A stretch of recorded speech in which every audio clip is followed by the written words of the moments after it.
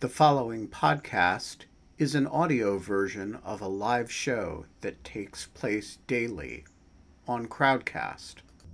To join our live audience, visit our Crowdcast website at crowdcast.io/in lieu of fun. That's crowdcast.io/in lieu of fun. But it's not turning. Oh, there it is. Did that stress you out, Kate? Just a little. Okay. Wow, there's a lot of people who show up for this. Yes. And we're live.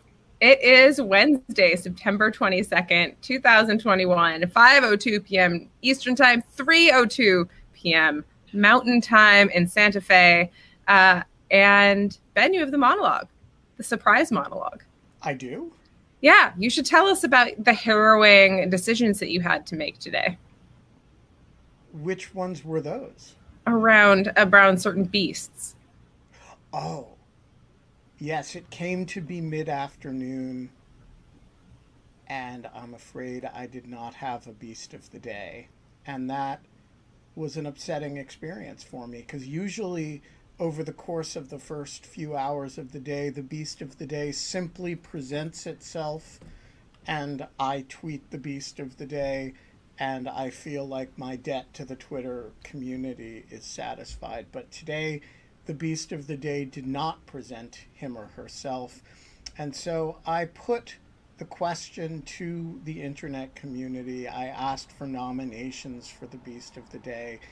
And I have to say, I got an extraordinary list of options for the beast of the day. Many people, of course, ignored the fact that the beast of the day is never a domestic dog or cat. I love dogs. I like cats. Legs is very confused. Legs, do you want to ask a question? No, here it is. But they're just against the rules, so I couldn't tweet any of the proposed beasts. However, a number of other people played by the rules and suggested a slew of beasts who are going to populate the beast of the day for a week to come. Thanks to everybody who submitted axolotls and baby crocodile hatchlings, which are today's beast of the day in Cambodia.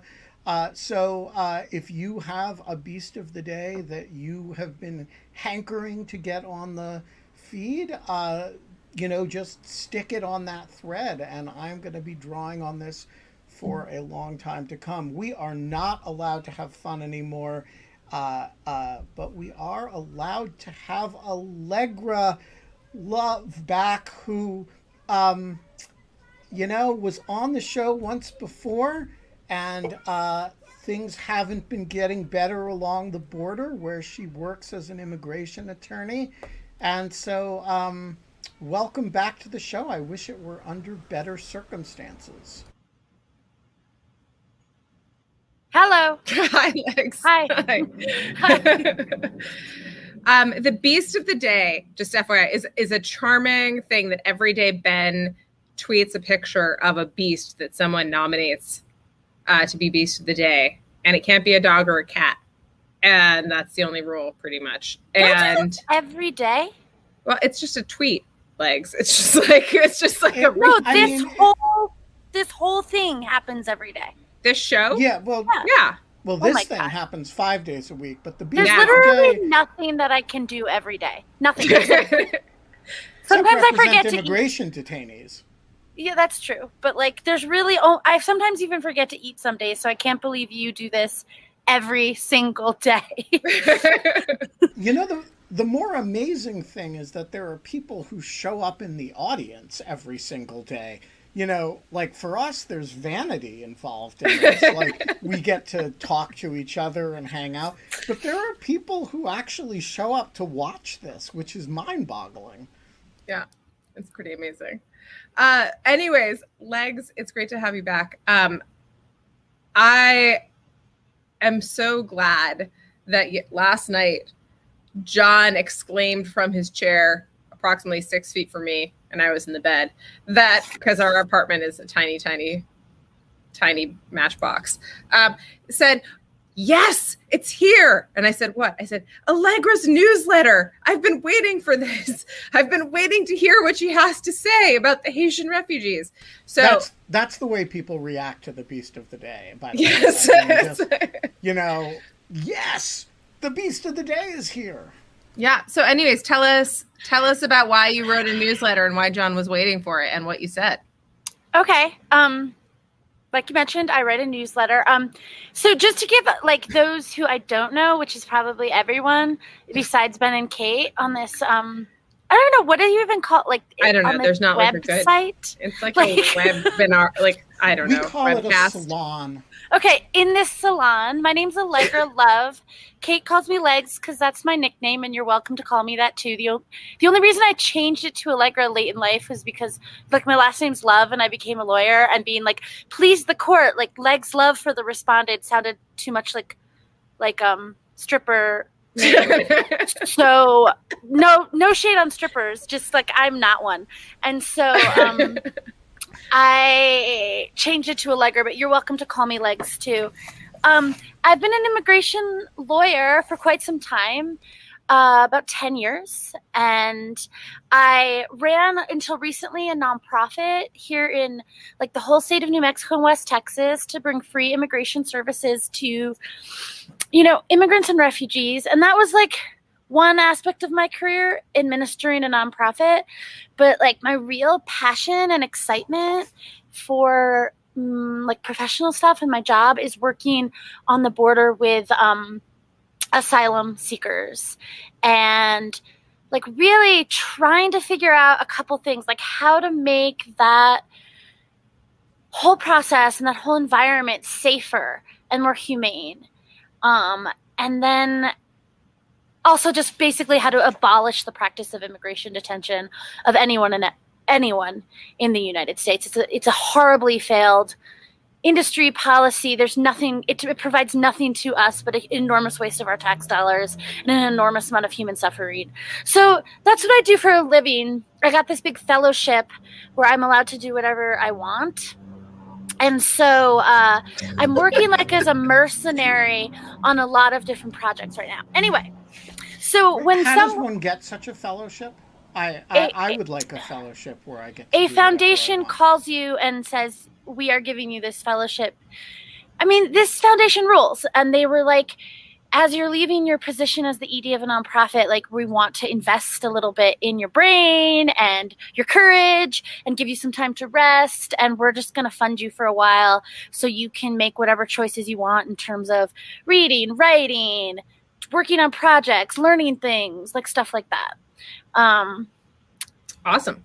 So yeah, great. no, it's totally wonderful. It's a foundation called the Lannan Foundation. They're based here in Santa Fe, but they actually support all kinds of activists nationally who work on issues of abolition and social justice the way that I do. I call it my anti-capitalist scholarship. And I am, and like, I recognize like that this is something that nobody gets and that I deserve it, but so do about 100 million other people working in this world right now. And so I feel incredibly grateful.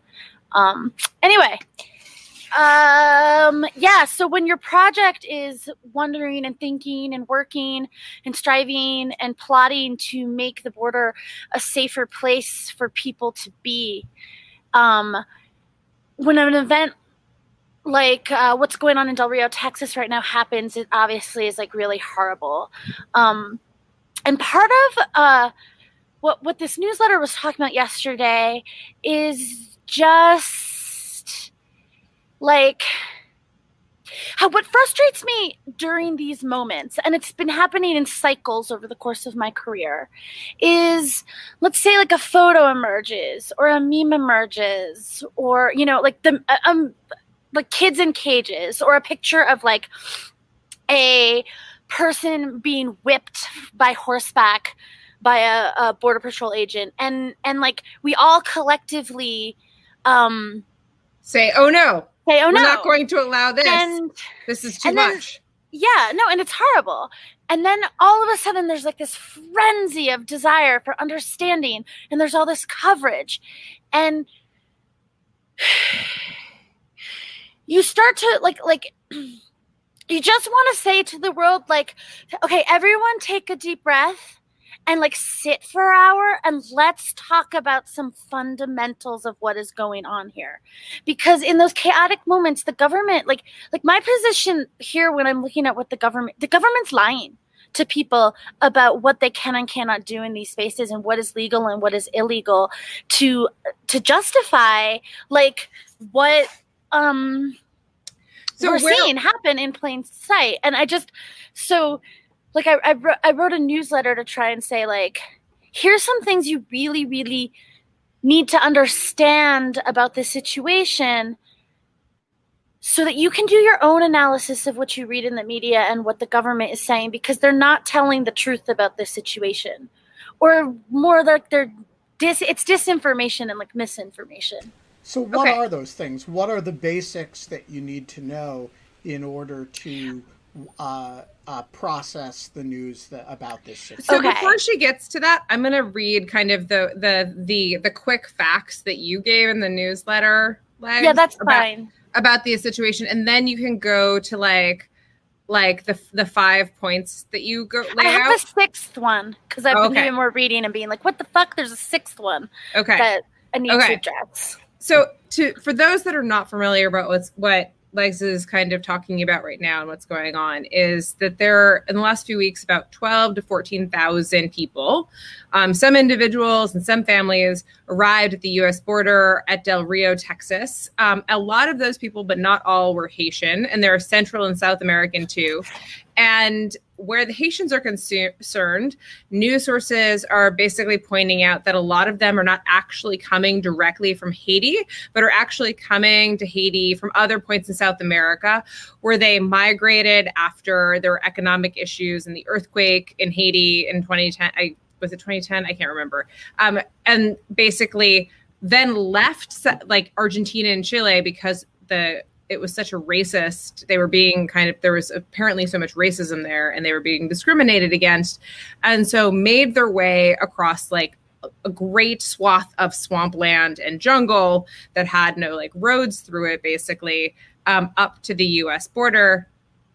There's no food or water, health services all the way there. Anyways, now that they've arrived at this border, there have been pictures of people trying to go across the Rio Grande, and the Border Patrol on horseback, whipping, appearing to whip. In fact, maybe they are just reins, but in a couple of the pictures, it looks like they're wearing a cowboy hat and they have their Border Patrol and they're on this horse, and there's this like poor like black, like Haitians, I'm assuming Haitian refugee, like reaching up and being kind of like the reins are whipping around. Someone put a link to that in like the chat if you could. I know that this has been going on, looking like it's like whipping this migrant, and kind of you can just kind of see all of the men on horseback and these people carrying all of their belongings and garbage bags and trying to ford this like chest high water.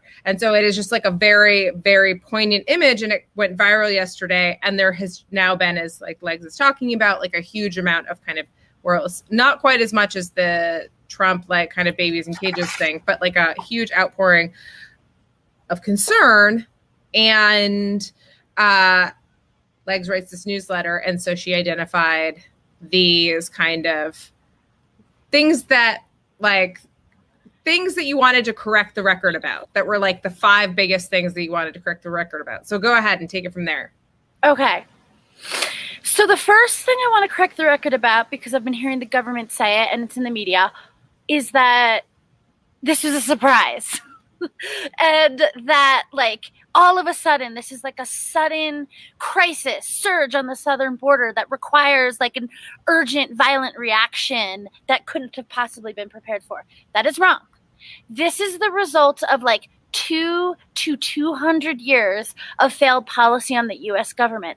Anyone I work with, any immigration advocate, any immigration reporter could have told you that something like this was going to happen. The government knew something like this was going to happen. It's all been forecasted. But because of their violent response and because of their inhumane response, they need the public to believe that this was an unbelievable surprise that they couldn't have possibly prepared for. They have been using deterrent strategies as the numbers of families and individuals seeking immigration has been going like this for the last 7 years or so, since 2014. They've been also ramping up their deterrent strategies, right? And it's not working. And the more vicious the deterrent strategies get, the more crisis-like the situations are when a mass group of people still want to come to the border, and the violent ways and the ways that we inflict suffering to try to make them not come, it starts to reach this point where we start to see what's happening on the border right now. We have known that this group of migrants has been heading for the border for months and months and months. And this was absolutely predictable. But the government needs you to think, so they can keep your vote and we don't call them criminals, that this was all a huge surprise. It wasn't. Okay, that's the first point. The second point is, and this is something that people need you to believe in our government, in all kinds of immigration enforcement. They need you to believe that the people who are camped out in Del Rio right now did something illegal. I mean, they 100% did not.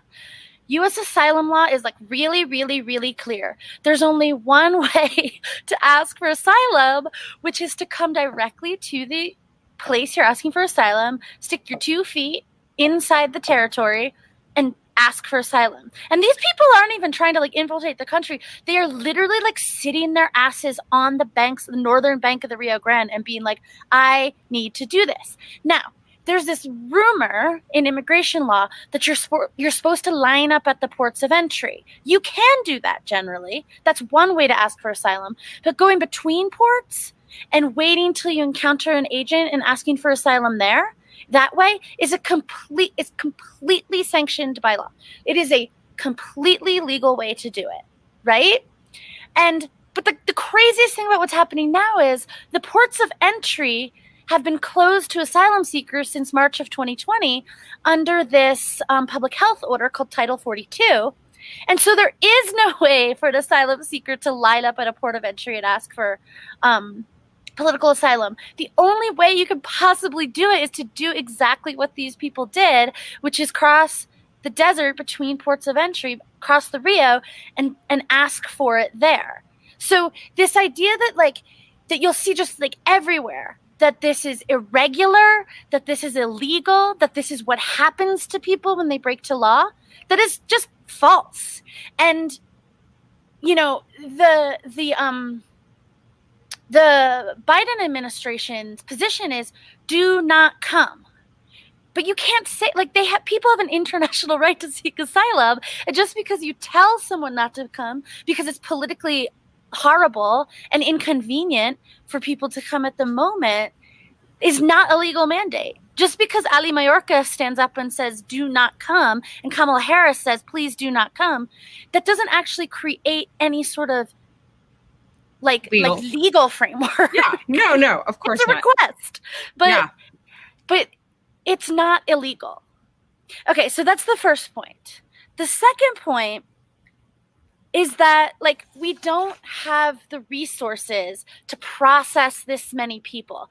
Okay, so I need us all to remember, like, what was probably like an eternity in the news cycle, but was actually only several weeks ago when, you know, we had to endure pictures of seeing just like people falling off of planes on runways in Kabul, or, you know, babies and families just like in desperation in airports in Afghanistan, and just being like the outcry of the world that was just like, we have a moral duty to all these refugees to help. And like saying to the Biden administration, like, you have to help evacuate people out.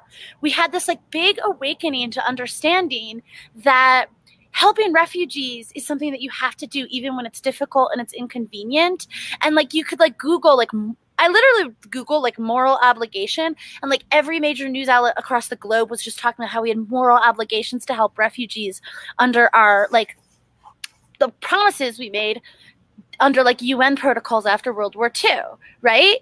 Well, that was all well and good, except, and because of it and because of all that pressure, we settled something like 60 to 90 Afghan refugees pretty peacefully and easily in the last couple weeks in the United States, and are like very, very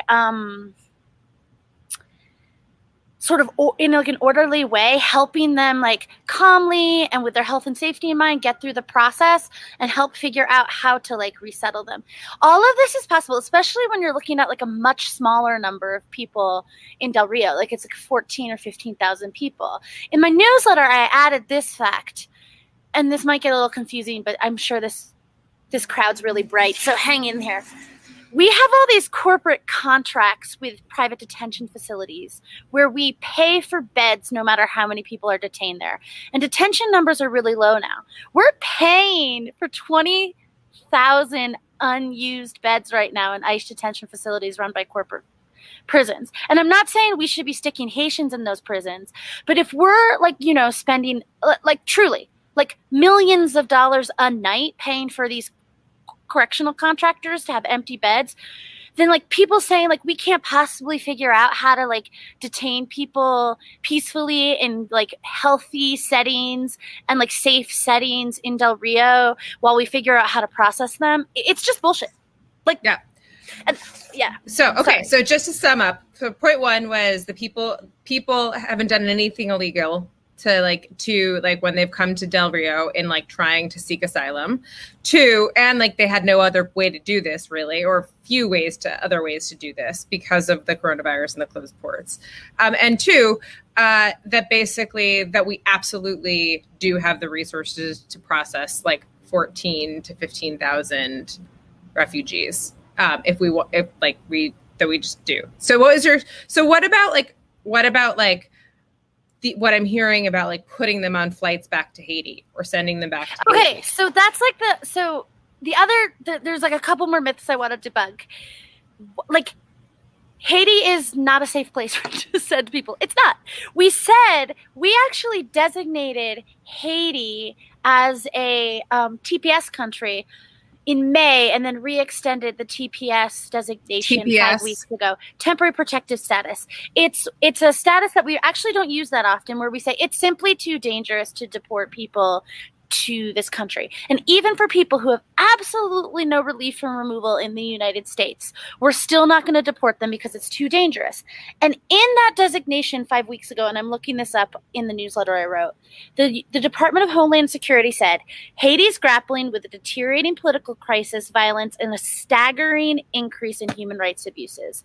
And they stopped all deportations to Haiti until Sunday, when abruptly, when images started emerging of these camps, they were like, we're just going to start like hauling people to Haiti on deportation flights as fast as we possibly can. Why are they doing it as fast as they possibly can? Excellent question, Legs. And I'll tell you that answer. Because it's illegal.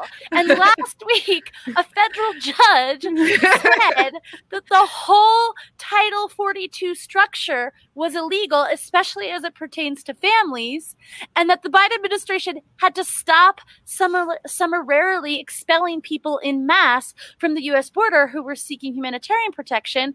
But they stayed the injunction for 2 weeks. I'm not exactly sure why. Maybe to give the Biden administration a chance to appeal. But they have 2 weeks to keep doing this before they're enjoined from doing it, because a federal judge has said this is absolutely fucking illegal. And guess who else chimed in on that point this week? Yesterday, the UN High Commission of Refugees. Like, it is absolutely illegal to expel people who are seeking protection for their humanitarian reasons to countries under a public health order. It's called refoulement.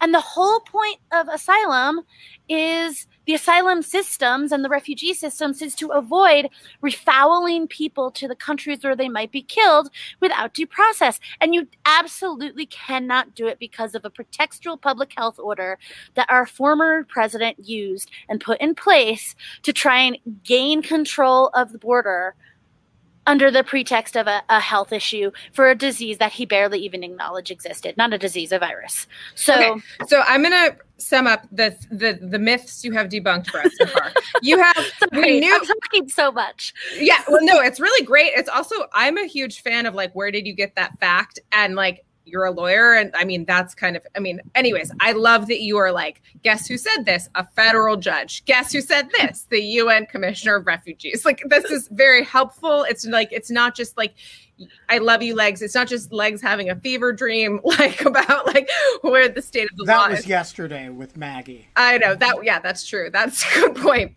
Anyways, but to run through this, they knew that they were coming. This is not a surprise. That was like your first kind of point. Then it's like they're not doing anything illegal. They are completely they are going through the exact procedures you need to go to get asylum in the United States and under international law and everything else.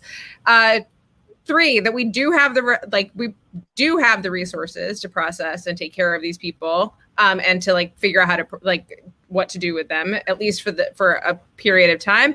And then basically like Haiti's not safe. We can't just send them back to Haiti, which is like not a very safe place for them to go at the moment.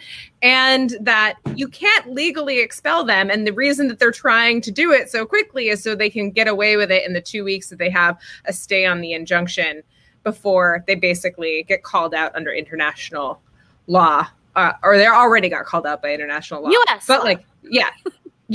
So, all right. So point 4. Yeah. What? So that was 6. Actually, this is point 6, and this is the one that like is for me maybe like the biggest piece of learning I've had in my entire like 10-year career as a border lawyer.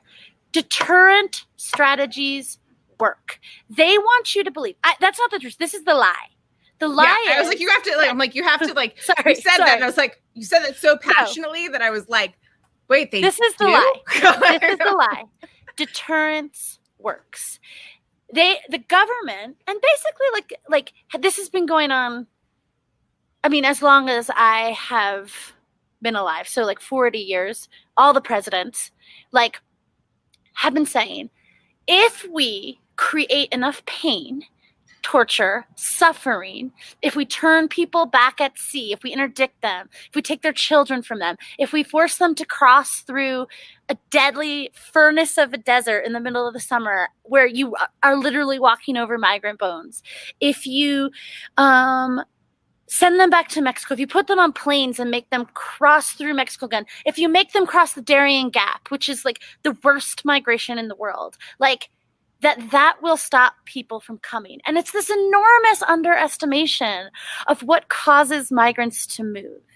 And it's a deadly underestimation because you think by being cruel, you're going to stop someone who has no other choices. You are forcing them into extraordinarily dangerous situations, which is what we're seeing in Del Rio right now. Is they're like, let's close off every possible way for people to come to the United States and ask for help, but they're underestimating how horrible the situation is, and they're forcing human bodies to do like incredible migrations and put their like children and their own bodies through incredible things just to do the chance. I have tried. I've worked on migrant caravans. I've worked all across Mexico trying to convince migrants, do not come to the United States. They're going to try and hurt you. They're going to take your kids from you. They will have no respect for their body. Your body you could die in prison. And and people are like, what else do you want me to do? This is what I'm going to do. And so when our policies underestimate that human spirit and think we can break it, we end up doing like outrageously like unbelievable and inhumane things to their actual like physical bodies to try and do it. And so we need a new plan. Times are changing, right? Like we have seen that there's just like an unstoppable force of family migration coming up from the South over the last decade. We also know that climate change is coming. We also know that like when people can't drink clean water, when their houses underwater, when their communities are on fire, when they can't grow a crop, they're going to have to move. And short of executing them as they try and enter the country, there's like literally nothing else that you can do. I mean, Jacob, I just saw that Guantanamo Bay thing myself on my feed. It's outrageous. Is that the anyway? Sorry, I'm like looking at the feed too. No, there's a lot. So I mean, that's my final point. Is like we keep pushing these policies, and like the Biden administration has absolutely just taken up Trump's. It's like they're just carrying Trump's football towards this end zone when they said they weren't going to, but like. That that's what's going on. Like we're just like, this hasn't worked. It did not work under Clinton. It did not work under Obama. It did not work under Trump. And we're just like, let's keep trying this when we need an actually much more humane approach that might actually end up costing our country less and actually bringing in some refugee populations that can actually help parts of our country thrive. You know, like our economy needs workers. It's also dumb. And this like strategy of pain, it's not working, and we can do better. But we need to start like talking about these myths that we're choosing the pain strategy because of. So I have a million questions here, but I'm going to start with this one. Why do you think the rhetoric about the Afghans is so different from the rhetoric about Haitians, about Guatemalans, about Salvadorans? On the one hand, you have a group of people that, you know, large numbers of people trip over themselves to say, hey, we owe it to them, to even people who didn't work for the U.S. military, right?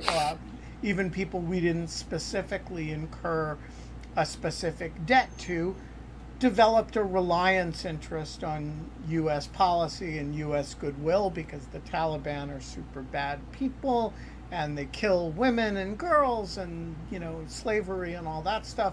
And so we say, hey, you know, there's a relationship between our policy and your plight.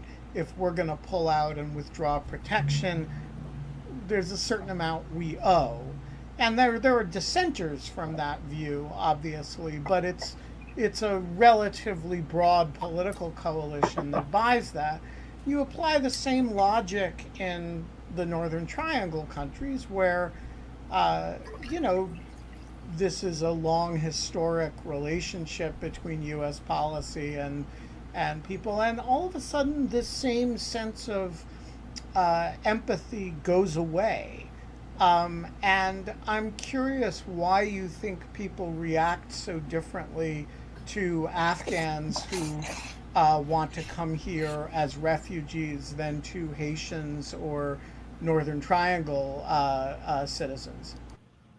Well, I mean, this isn't my area of expertise, but like just as someone who had to watch the Afghan evacuation, it was horrible. It was embarrassing. It was like I was 20 when 9/11 happened, and I've been party to a 20-year war that's failed, and like, you know, thousands and thousands of lives lost and billions and trillions of American dollars spent, only to see it result in that is embarrassing and shameful and disgraceful. And I feel like the easiest way to soothe some of that bad feeling and that dissonance inside of me is to be like, holy shit, we got to help the refugees. I mean, and I was like, I did not participate in protesting the Afghanistan war after like the first year.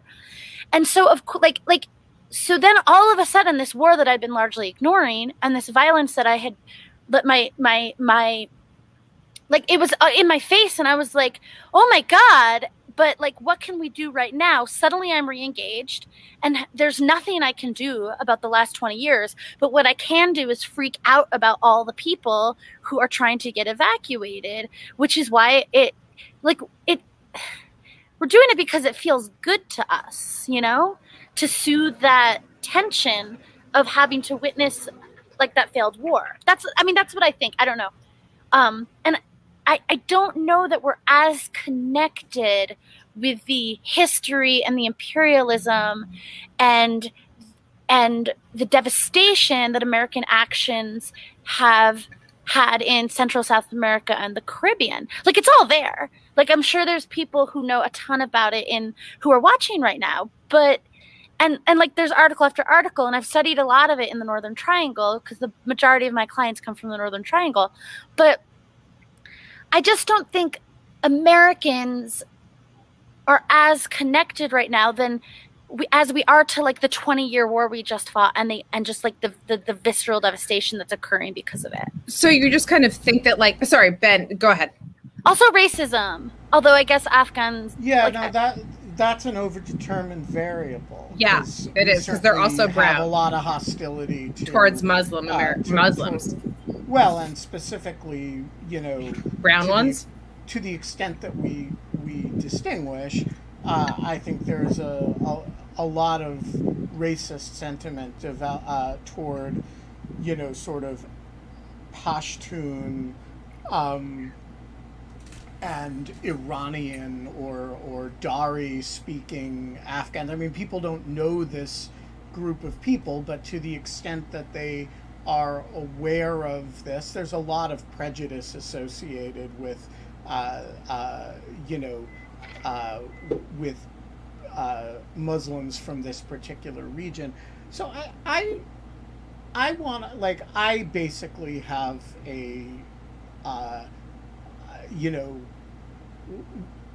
have a lot of time for the idea that we should admit a lot of refugees, and it just seems to me to be something that shouldn't be an especially controversial thing, and historically actually hasn't been until relatively recently.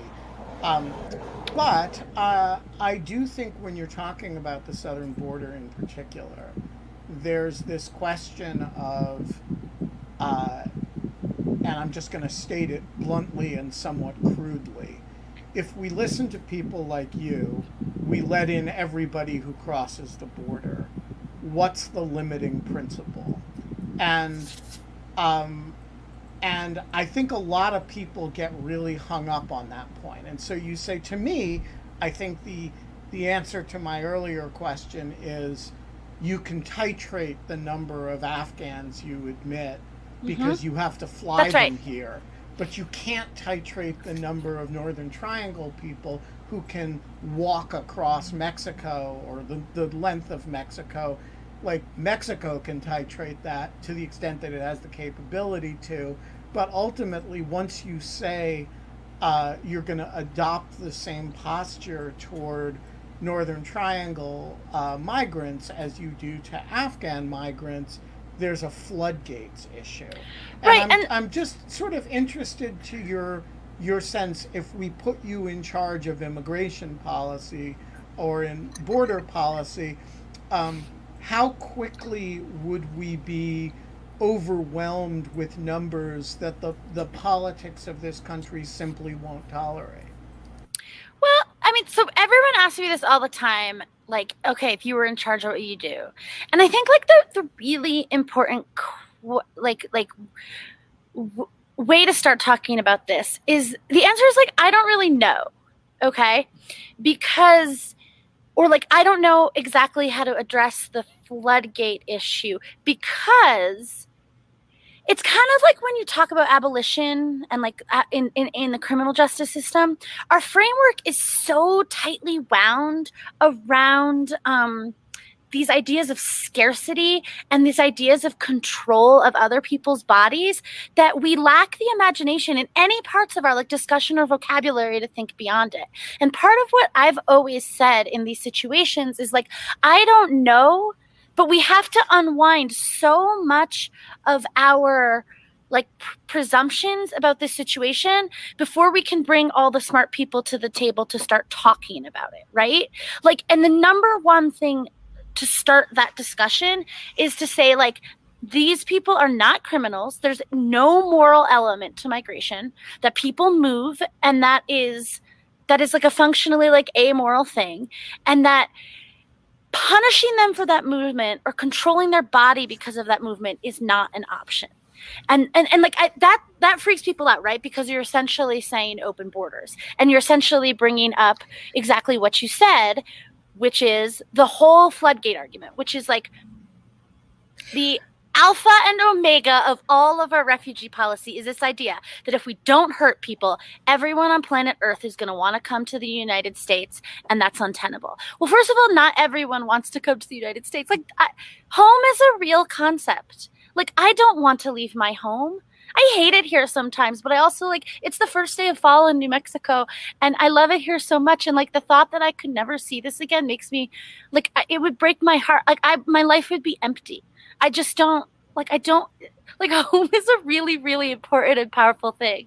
So part of what we need to think about is how to help people stay in the places they are. This is often called, like, the root causes solution is, like, address making people's homes better so that they can stay there. That's, you know, maybe if you want to talk about the number one reason to take climate change seriously and act like it's the fucking imminent disaster that it is so that people can stay in their homes, right? People want to stay there. Yeah. And I mean, the second thing is like,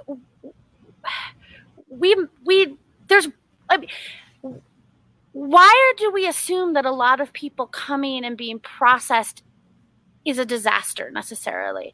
There's ways that we can structure border policy where people can come and go, that they can, like, where we can do job trainings. You know what would help if we gave people permission to work the moment they got here? This is such an important point. If you just let people come and leave easily, if you made it easy to show up and leave, you'd be surprised how many people came seasonally.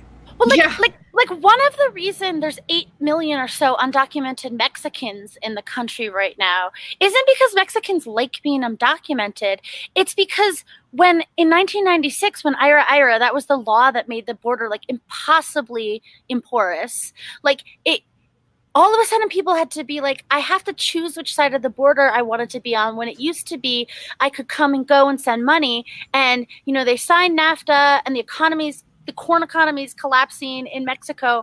And so, like, I guess I'm going to choose to stay in the United States because that's where I can use money. That's where I can make money. And so, like, we created the conditions with which we had to have undocumented immigrants to this country, and then immediately turned around and started criminalizing those same people who are like, I never wanted to do it this way. And now you're going to, like, throw them into jails and steal them from their families and force them into really, really horrendous situations. I also want to say that I just wanted to say this really quickly, and I'm going to bring Jacob up on the screen to ask this question. He has a couple great ones. But I love this point, Ben and Legs. I'm so glad that we got here, because I think it is this, like, one thing of, like, this horror story of, like, where will it end? We'll just be flooded with Mexicans, as if there's not, like, a finite population of them, and, like, as if the United States is running out of land. I don't know. Like, anyway, I just really do think that there is something fascinating about that, and I also think that can we also have like a moment for the fact that what would scare us about that situation, besides the fact that it would help us because we are having a worker shortage, as Legs points out, and there's so many economies that could be, like, helped by this, is that we kind of think that we'd run out of, like, they would take advantage of social services and resources. And, like, they pay into them. But I was just going to say, but they pay into them. And so, like, this is one of the most fundamental ridiculousnesses of some of these, of, like, work, of, like, this art. But come on, Legs, you hear that argument all the time. I know. And it's it's like my grandma saying that, like, she paid for her social security benefits herself by working when she was, like, a housewife. And I'm like, no, I pay for your social security benefits right now. Like, this is how it works. But like, when you, like, realize that, like, fundamentally you can't really point to how it would economically devastate our country. I mean, look at the Mariel boat lift. Everyone thought that was going to devastate our country, and then it devastate the economy of Florida. It definitely did not. And so when you can't point to any, like, historical or actual economic reason why this would be devastating, then you're like, so why are we so upset? Because racism. Like, that's it. Racism is the beginning and the end of all these arguments, and we use the economic thing as just like a code word for just being like, we don't want people from south of our border coming and thriving in our country. I don't think I think there is more to it than racism. I do too. I think it's but more I don't than just. I don't want to Alice Jacob Yes. indefinitely. So let's get to his question first, and then I will. Nice to see you again, Jacob. I will challenge the racism premise. Jacob, are you an immigration lawyer? Yes, I am. I can tell. Just the whole Office Space. No, like truly, the bleak Office Space, the sort of the plant, like tie here too. yeah. Yeah. No, I could tell here. from your questions. Okay, yeah, I have 2 to 3. Which one should I start? The Remain in Mexico, the PSG, or the Remain Ms. in Chavez? Mexico. yeah. Okay, so do you have any thoughts on the federal judge ruling that Biden had to re-implement the Remain in Mexico program? The Supreme Court refused to enjoin it, and if I remember correctly, they had some crazy, wild deadline to re-implement it. So. This is my like actually official thought on that judicial ruling. It's yaya. Like it's total yaya. And I mean that because for those who don't know what the Remain in Mexico program was, it was an enforcement strategy where like an asylum seeker would approach the US border and they would ask for permission to seek asylum and they would be dumped back in Mexico and then they would get like a hearing date and then you'd approach the bridge on the day of your hearing. Like God knows what you're doing in Mexico, living in camps, living in the streets, getting kidnapped, getting extorted. And then like you're supposed to arrive at the port of entry. They put you in shackles and take you in a van to the nearest immigration court. You do your hearing, but it's not like the hearing. It's just like your first scheduling hearing. They put you back in shackles and dump you back in Mexico. But like this is why this was a Trump era program that Biden like almost immediately canceled. But here's what's crazy about the judge mandating the Biden administration to start that program up. It was always a discretionary program. They only actually subjected 75,000 asylum seeking migrants to the program over, to a 2-year period. So like the Trump administration was discretionarily deciding how and when they wanted to enforce this policy. And then the federal judge wheels around and says to the Biden administration, you have to do this. And like, how do you mandate an enforcement policy that not only like was discretionary when Trump was doing it, but also they completely stopped using during the pandemic because they closed the ports of entry. The decision made no sense. And even the Biden administration is like, what are we supposed to do here? Also, it requires the cooperation of Mexico. What if Mexico doesn't want to cooperate and take these migrants back? Would then the Biden administration be held in contempt because of Mexico's refusal to participate? The Supreme Court can't tell Mexico what to do. I'm sorry. No. This Yeah. sounds bonkers. If my answer Jacob, doesn't make sense, does it's this because the check order out? didn't make sense. Was it this bonkers? Yeah, it was absolutely bonkers. Okay. I had a Remain in Mexico case. So just absolutely, there's a thing called a master hearing, which is basically just the status hearing. Allegra mentioned it, but if I could go a little bit more in detail. A master hearings they bring everybody to just one hearing.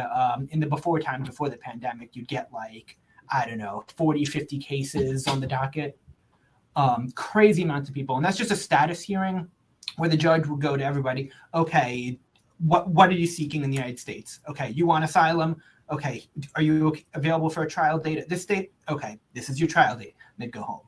Okay, a non-LPR cancellation, go home. This is your trial date. So the problem with the Remain in Mexico program is there's no home. They shackle them. They bring them to the master hearing.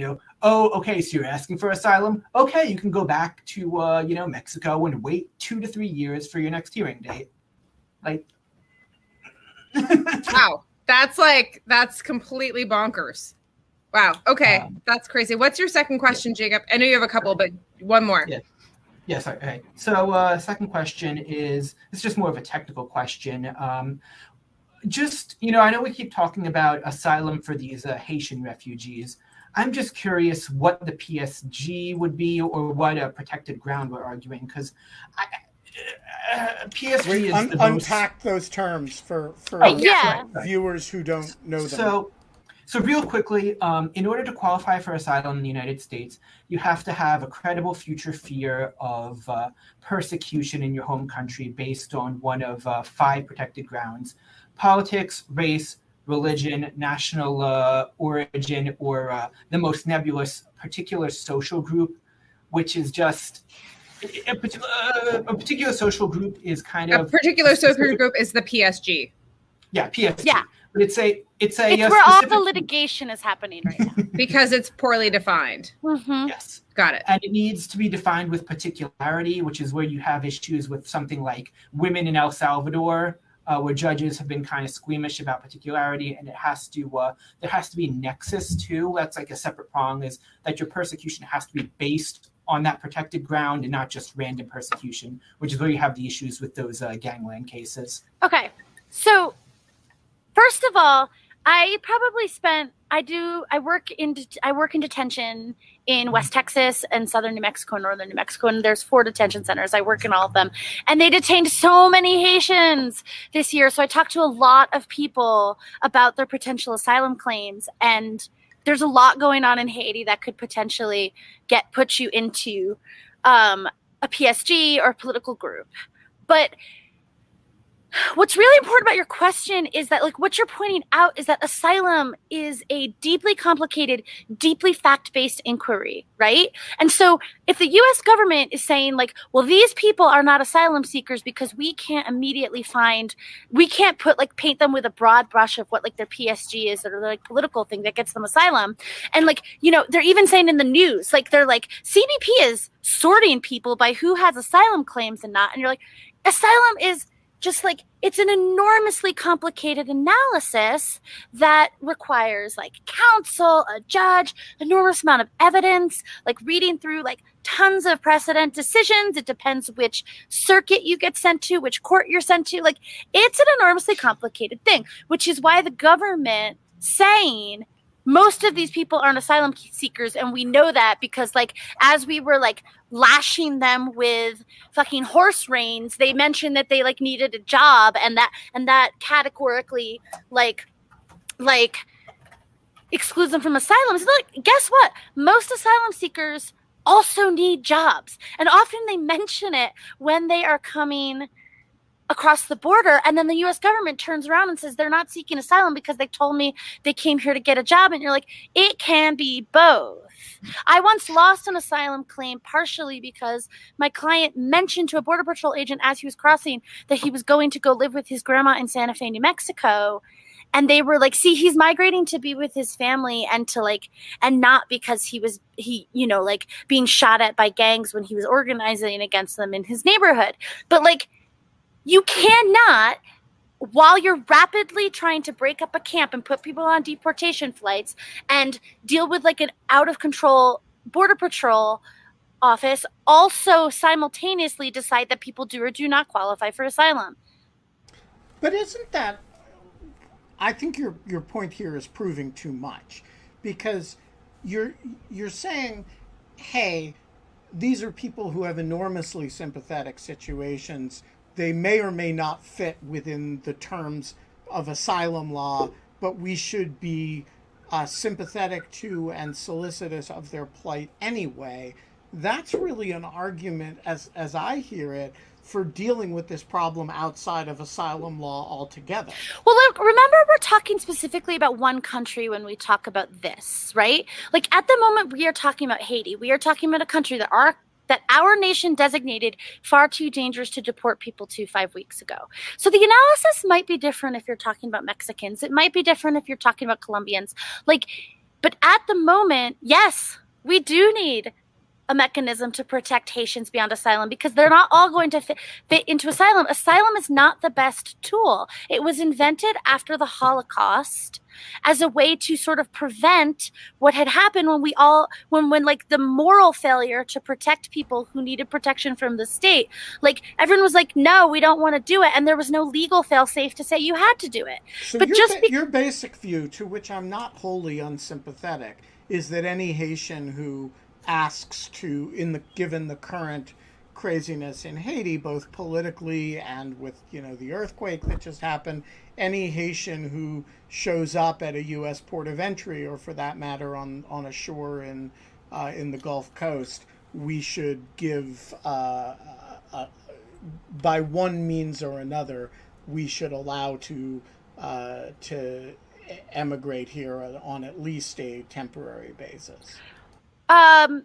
Yeah, I think so. But also, like, there's a lot between that and just immediately putting them on planes and brutally just deporting them to a place where there's no plan for how to keep them safe. So, like, yes, I think, like, if those are the two options, then I'm choosing the one you just laid out. But yes. So, yeah. Yeah. Okay. Richard, final question. Nice to see you. Thank you for the dogs. Oh, you have to unmute yourself. Hold on. I got it. No, I don't.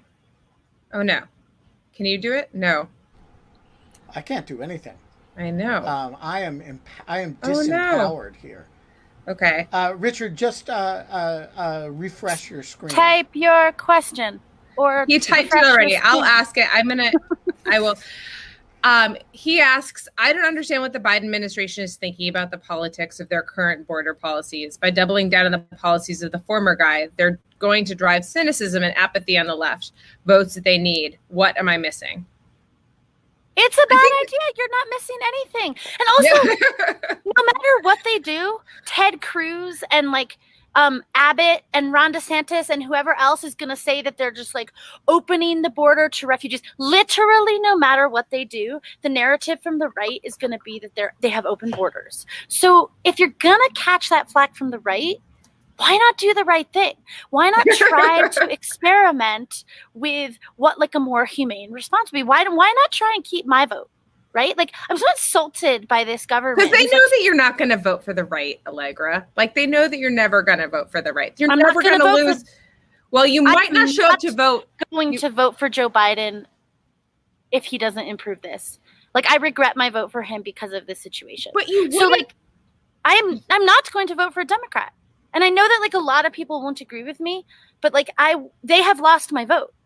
And I will, like, what's the difference between this? This is worse than Trump on the border right now. This is worse than, and I practiced for 4 years under the Trump administration. It's worse right now. And everyone told me you have to vote for this guy because everyone's life depends on it because we can't take another 4 years of Trump. And I'm getting years that are worse than Trump. So they have lost my vote. Yeah. And they need to hear that. They need to feel that. They need to feel that they are going to lose my vote. And I have to be sincere about that, or else they're like correctly calculating that they need to play into the fears of people who are in the center. Well, I am, for one, if we are 1,000 or 2,000 days into a Lua Fun, or I've lost track of days and what they mean, but whenever, I'm looking forward to checking back and seeing where we stand on this and if anything changes, because this is like, I've just been thinking about you in our conversation last time, and I learned so much the last time we talked. And again, I have learned so much. I love your 6 myths. You should, if you don't use Twitter because it's always mocking you in the green room. But I don't really. I know this. I know. And so I have a Twitter account, but I don't post things. But your newsletter is brilliant. But you should. We'll talk about it later. But it's a great. I'm not that into self promotion. Okay, well, we'll work it out. Legs love. Take care of yourself. Thank you for fighting the hard fight. This was a really great hour, even if it was a little depressing. It felt like refreshing to kind of like, I don't know, have a sense of what's happening. We have to have hope. I know. Because we're alive. Yeah. Isn't that what James Baldwin said? How can we subscribe to your newsletter? I put the link. Hold on. It's so, y'all, lower your expectations, everybody. But I put the link here. You're really not into self-promotion. You're like the opposite. But like, if you subscribe. We will be back tomorrow. We have no idea who the guest is going to be, at least according to the calendar. Maybe Kate is going to play Where's the Lie. See? She is. If she doesn't, maybe I will. Maybe Scott will. Yeah. in any event, that'll be 22 hours and 59 minutes from now. And until then, Kate? I love you, Legs. Thank you for coming on. Thank you, all the people typing and typing away. I hope your day. No, I hope you have it. I hope you find something Legs, to be they're really just excited in about your. today. They're not real. They're just in your computer. They're just like little people inside your computer, Hiding in the little, computer. Little guys. Little people. I can't even tell how you're making fun of me, but that's okay.